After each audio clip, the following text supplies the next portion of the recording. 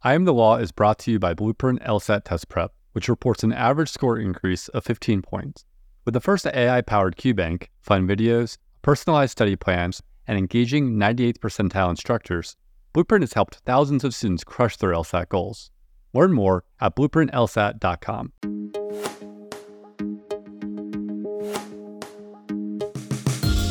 From Law Hub, this is I Am the Law, a podcast where we talk with lawyers about their jobs to shed light on how they fit into the larger legal ecosystem.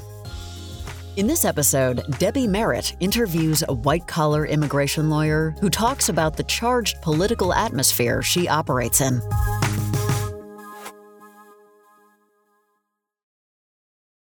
Support comes from Seton Hall University School of Law in Newark, New Jersey, where you can enroll full-time or in the weekend JD program.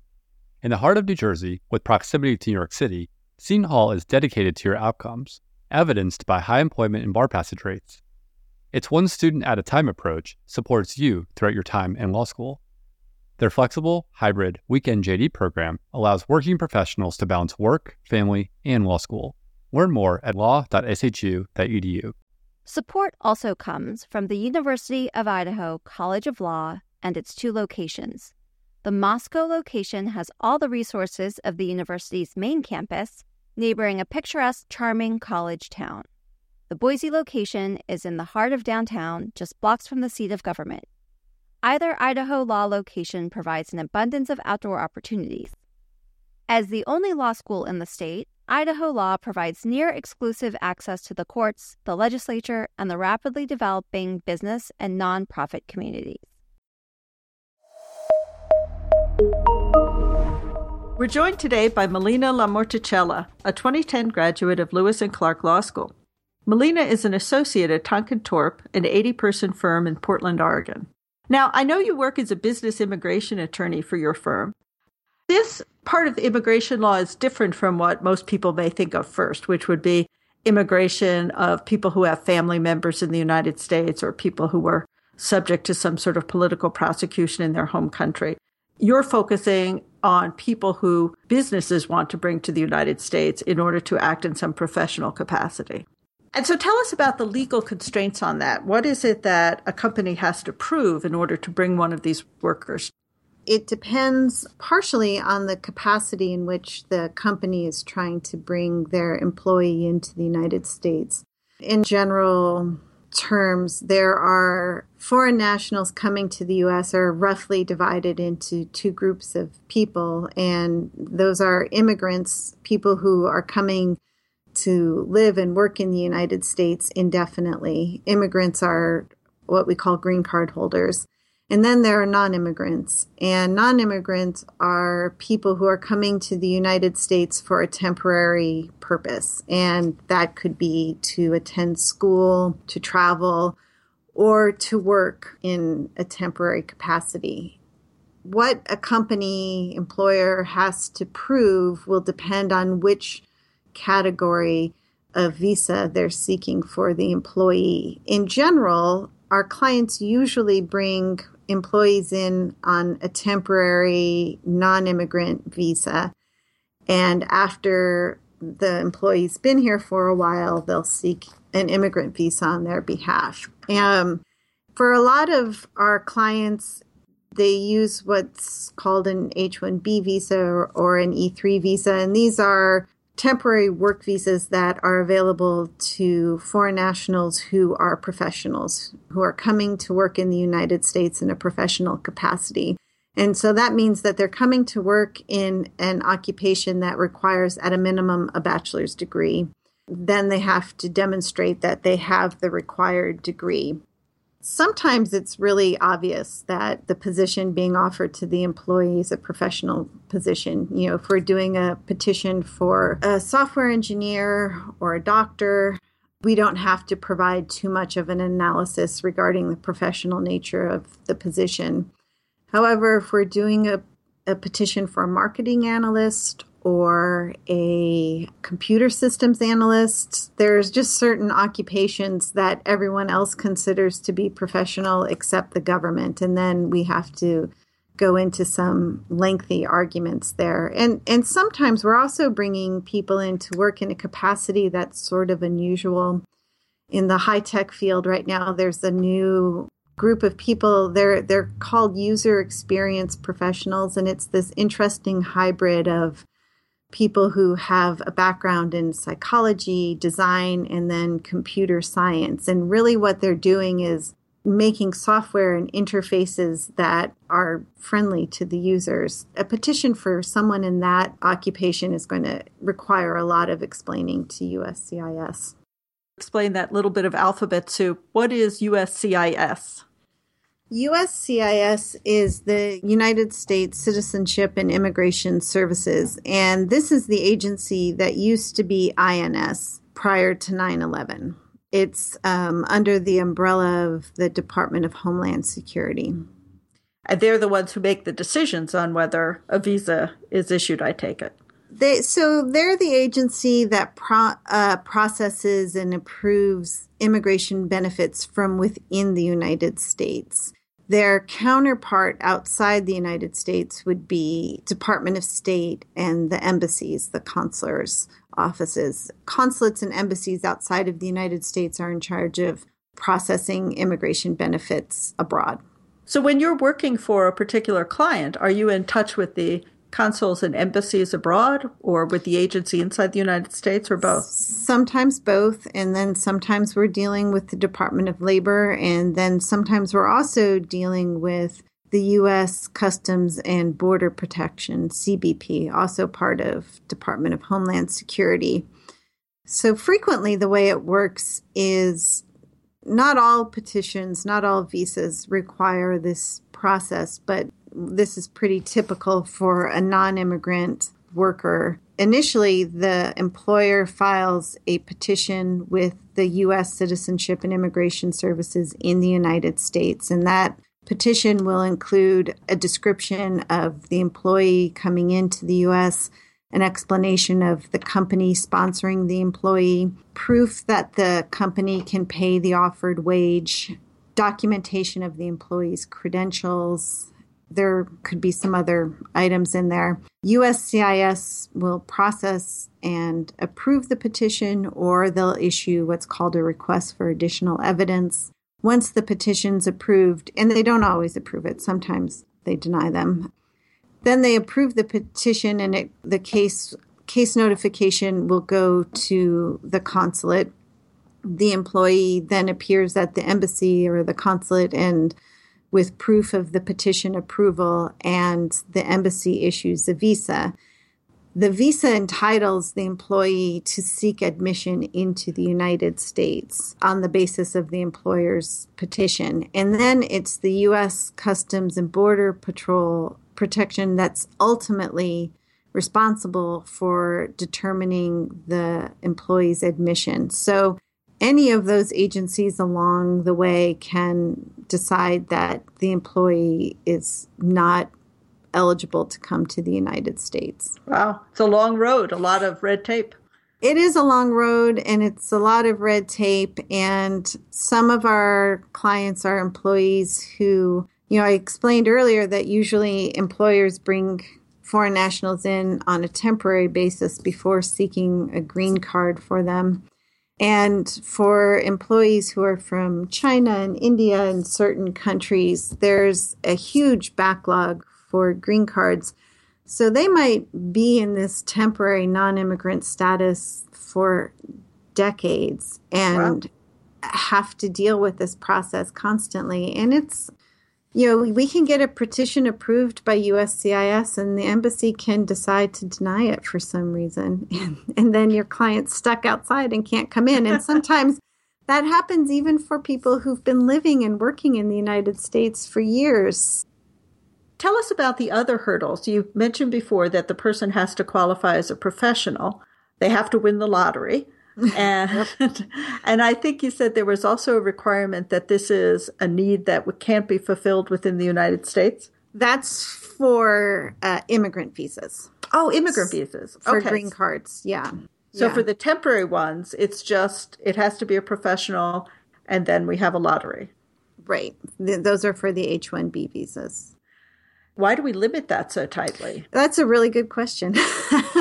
Why do we? And the number was created before we had a high-tech industry. It was created during a time when our economy looked nothing like it looks now. I think the number, it's possible that that limit is in place to protect the U.S. workforce. I imagine so. Yeah. And also, there are certain members of Congress who think that all employment-based immigration visas are subject to fraud. And so that's one way to keep control of it. I do want to mention there's a lot of costs that go into these. The government filing fees for these petitions, it's almost $5,000. And that, doesn't include the fees that are paid to our office to prepare and file these petitions. Wow. Do you have to pay the $5,000 if you lose the lottery? No, those filing fees come back. Okay. But not the legal fees. But not the legal fees. But not the legal fees. And it's very, it's a little bit challenging to explain to your clients your hiring needs are going to have to be based on this random lottery that will occur in April. And even if you make it in, your employee can't start till October. A lot of the employees who qualify for this particular visa, a lot of them are here as students. And then when they're finished with the degree program, they're eligible for temporary work authorization that allows them to work for any employer in the U.S. without being sponsored for a visa, as long as the work is in their field of study. And so they'll start working for an employer here who then decides to keep them on long term and sponsor them for these petitions. And that's when we get involved. But these are highly skilled professionals who've dedicated they're banking their career on working in the United States. And so when they don't make it into the lottery, it's a loss for them and it's a loss for their employers. What do you think about the political outcry nowadays about immigration? I can imagine some voters out there saying, well, so what? These are jobs that should go to Americans. We have more than enough lawyers, for example, to fill legal positions. We do. We do have a lot of lawyers. In fact, we were asked to look at filing an immigrant petition for a recent law school grad for one of the firms in town. She was a foreign national student who went to law school here and made it through the lottery, got the temporary work visa. And, there's a limit on how long you can stay in the United States in that temporary status. And then you need to get a green card. So she was facing that limit. And we explained, it was a petition that would require a test of the labor market. And there were so many unemployed law school graduates at the time that there was no way her petition would survive that test. So she ended up leaving the U.S. for a while. And that brings us to that other important category when we're going to move a worker from this temporary status, which is renewable for a period of time, to a green card.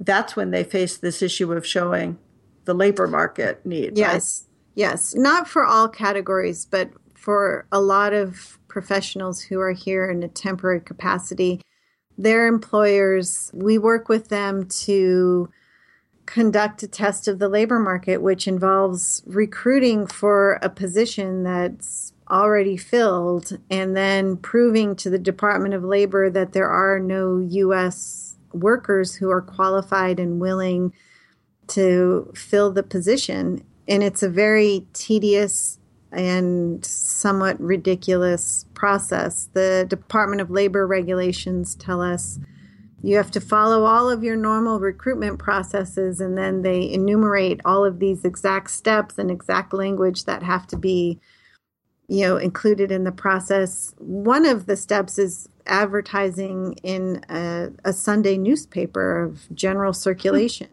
No one recruits in the newspaper now. Right. I mean, we're telling our clients, you've got to run this, lengthy ad for employers that are in New York. This is an ad that has to appear in the Sunday New York Times. It's crazy. Yeah. There's so many things like that. I think that when you're probating an estate, you have to publish in a newspaper about the estate so that any creditors know that they can come and make their claims. Right. Again, who's going to read the newspaper on that sort of thing? Right, exactly.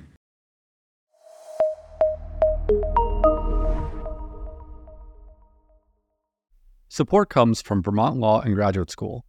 Vermont Law and Graduate School empowers students to dream big. It welcomes and shares passions for social justice, the environment, criminal justice reform, and so much more. At VLGS, realism and idealism collide. Together, students and faculty positively transform the world around them. From an accelerated 2-year JD to an online hybrid JD, VLGS offers innovative programs where you can learn at your own pace. To learn more, please visit vermontlaw.edu. Support also comes from Albany Law School. Albany Law School is committed to increasing access to the legal profession. Albany Law's online FlexJD delivers all the benefits you'd expect from an institution that's been educating future lawyers and leaders since 1851. With one in-person session per year, you'll complete most of your work online, giving you the flexibility you need to earn your law degree when and where it works for you. To find out how you can begin your journey to earning a JD, visit albanylaw.edu today. Support also comes from Baylor Law School, the smallest and oldest law school in Texas. Baylor Law has 3 entering classes, 15 tracks of study, strong bar passage and employment rates, robust scholarship offerings, numerous clinics and joint degree programs, and a focus on preparing excellent and ethical lawyers. Visit the Baylor Law website to learn more and to apply for free to the spring, summer, and/or fall entering classes. Now that we have a background on the types of clients that you help, Melina, tell me about a typical day. What sorts of things would you be doing? A typical day is me receiving emails or calls from clients, and usually I'm working with HR managers. Sometimes it's in-house counsel, but most of the time it's HR managers. And they'll have an employee abroad, or they're considering hiring a candidate that needs visa sponsorship. And my initial role is to just, ideally, we're being contacted before there's even an offer of employment being made to the individual to confirm that the individual is going to be eligible for a visa. And if they are, are there any limitations or restrictions? Confirm that the job that's being offered to the individual is going to qualify. Once we've assessed all of that and we give the client the green light, they come back to us once the offer of employment's been accepted. And then we go through a long process of me working with my staff here, gathering information and documents, both from the employer and the employee. Our office represents both the employer and the employee in the process. So, we explain at the onset that this is dual representation, and we talk about how we cannot keep information confidential from any of the parties. So our communication is really with both the employer and the employee, gathering information. And then we start preparing petitions, and it will depend on what what exactly we're doing. Sometimes the first step is filing a form with Department of Labor to prove that the employer is going to pay at least the prevailing wage. In that case, we're assessing to make sure to determine what is the prevailing wage. Is our employer going to be paying that? A lot of times we run into situations where the employer isn't paying prevailing wage, so we have to go back and forth on that. And the point there, I take it, is to make sure that employers don't bring in people from overseas, pay them substandard wages, which might both hurt those employees and also hurt the labor market generally. Exactly. So whenever we're working on a visa petition that involves Department of Labor, it's always going to require some form of notice to U.S. workers and some wage determination. Let me go back and ask you something about the conflict of interest and the confidentiality.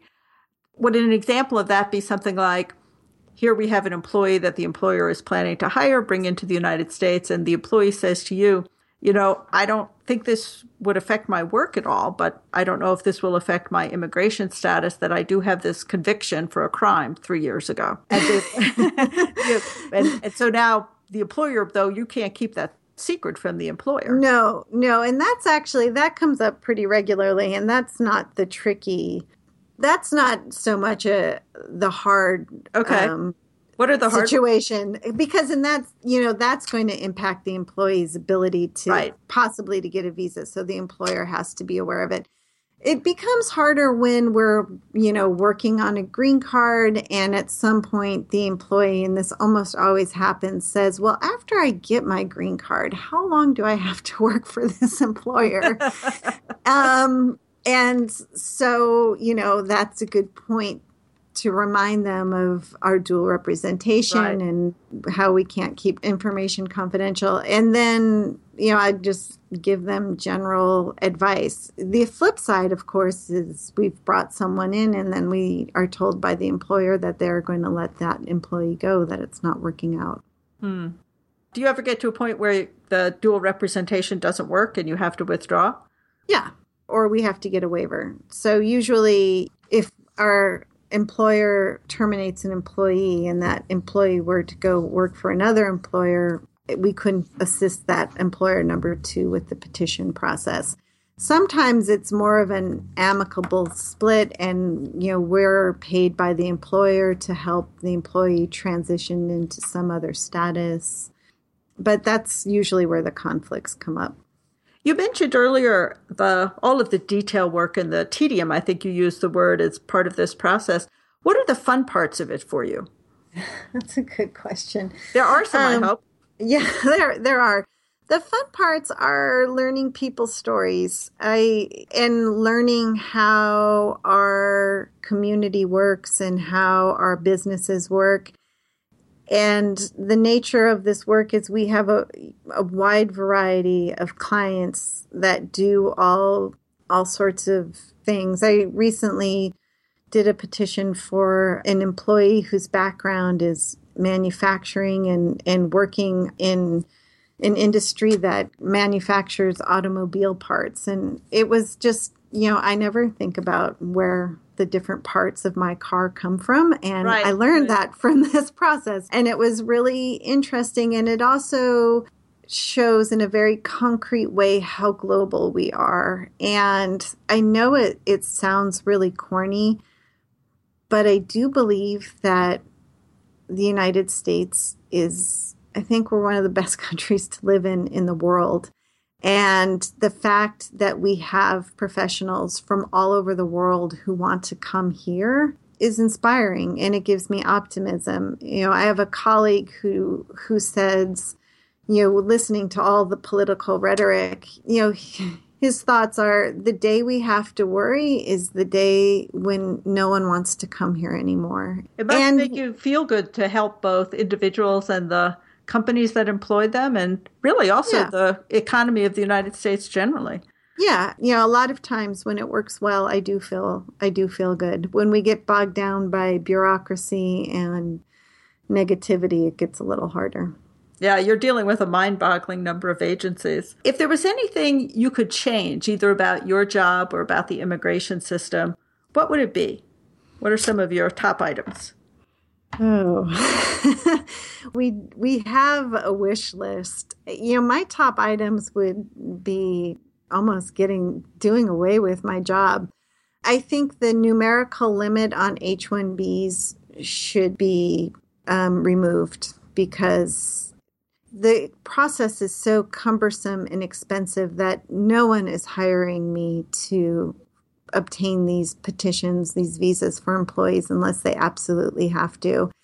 And frankly, it's a waste of money.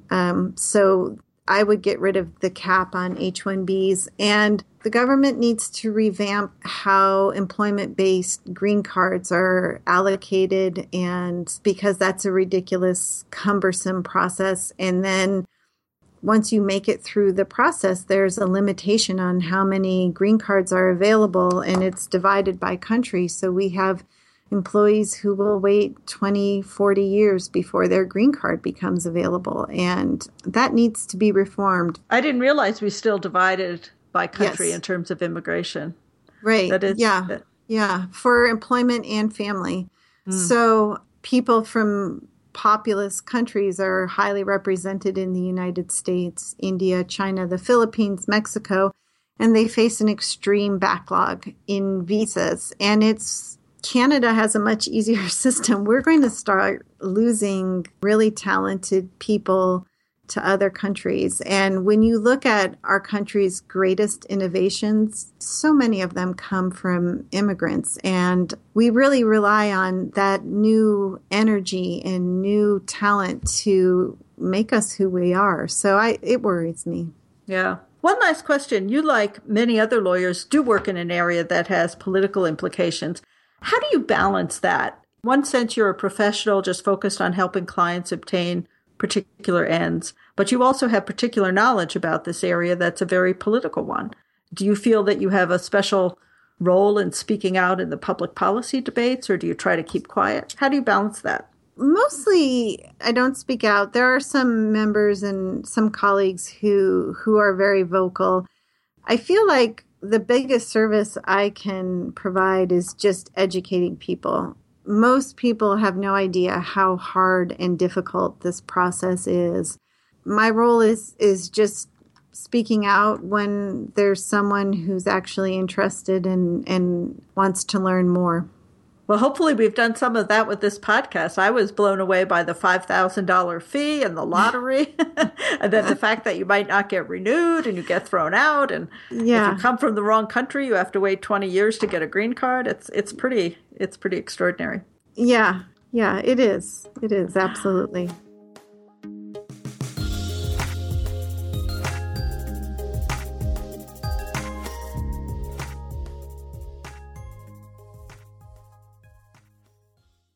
I Am the Law is a Law Hub production.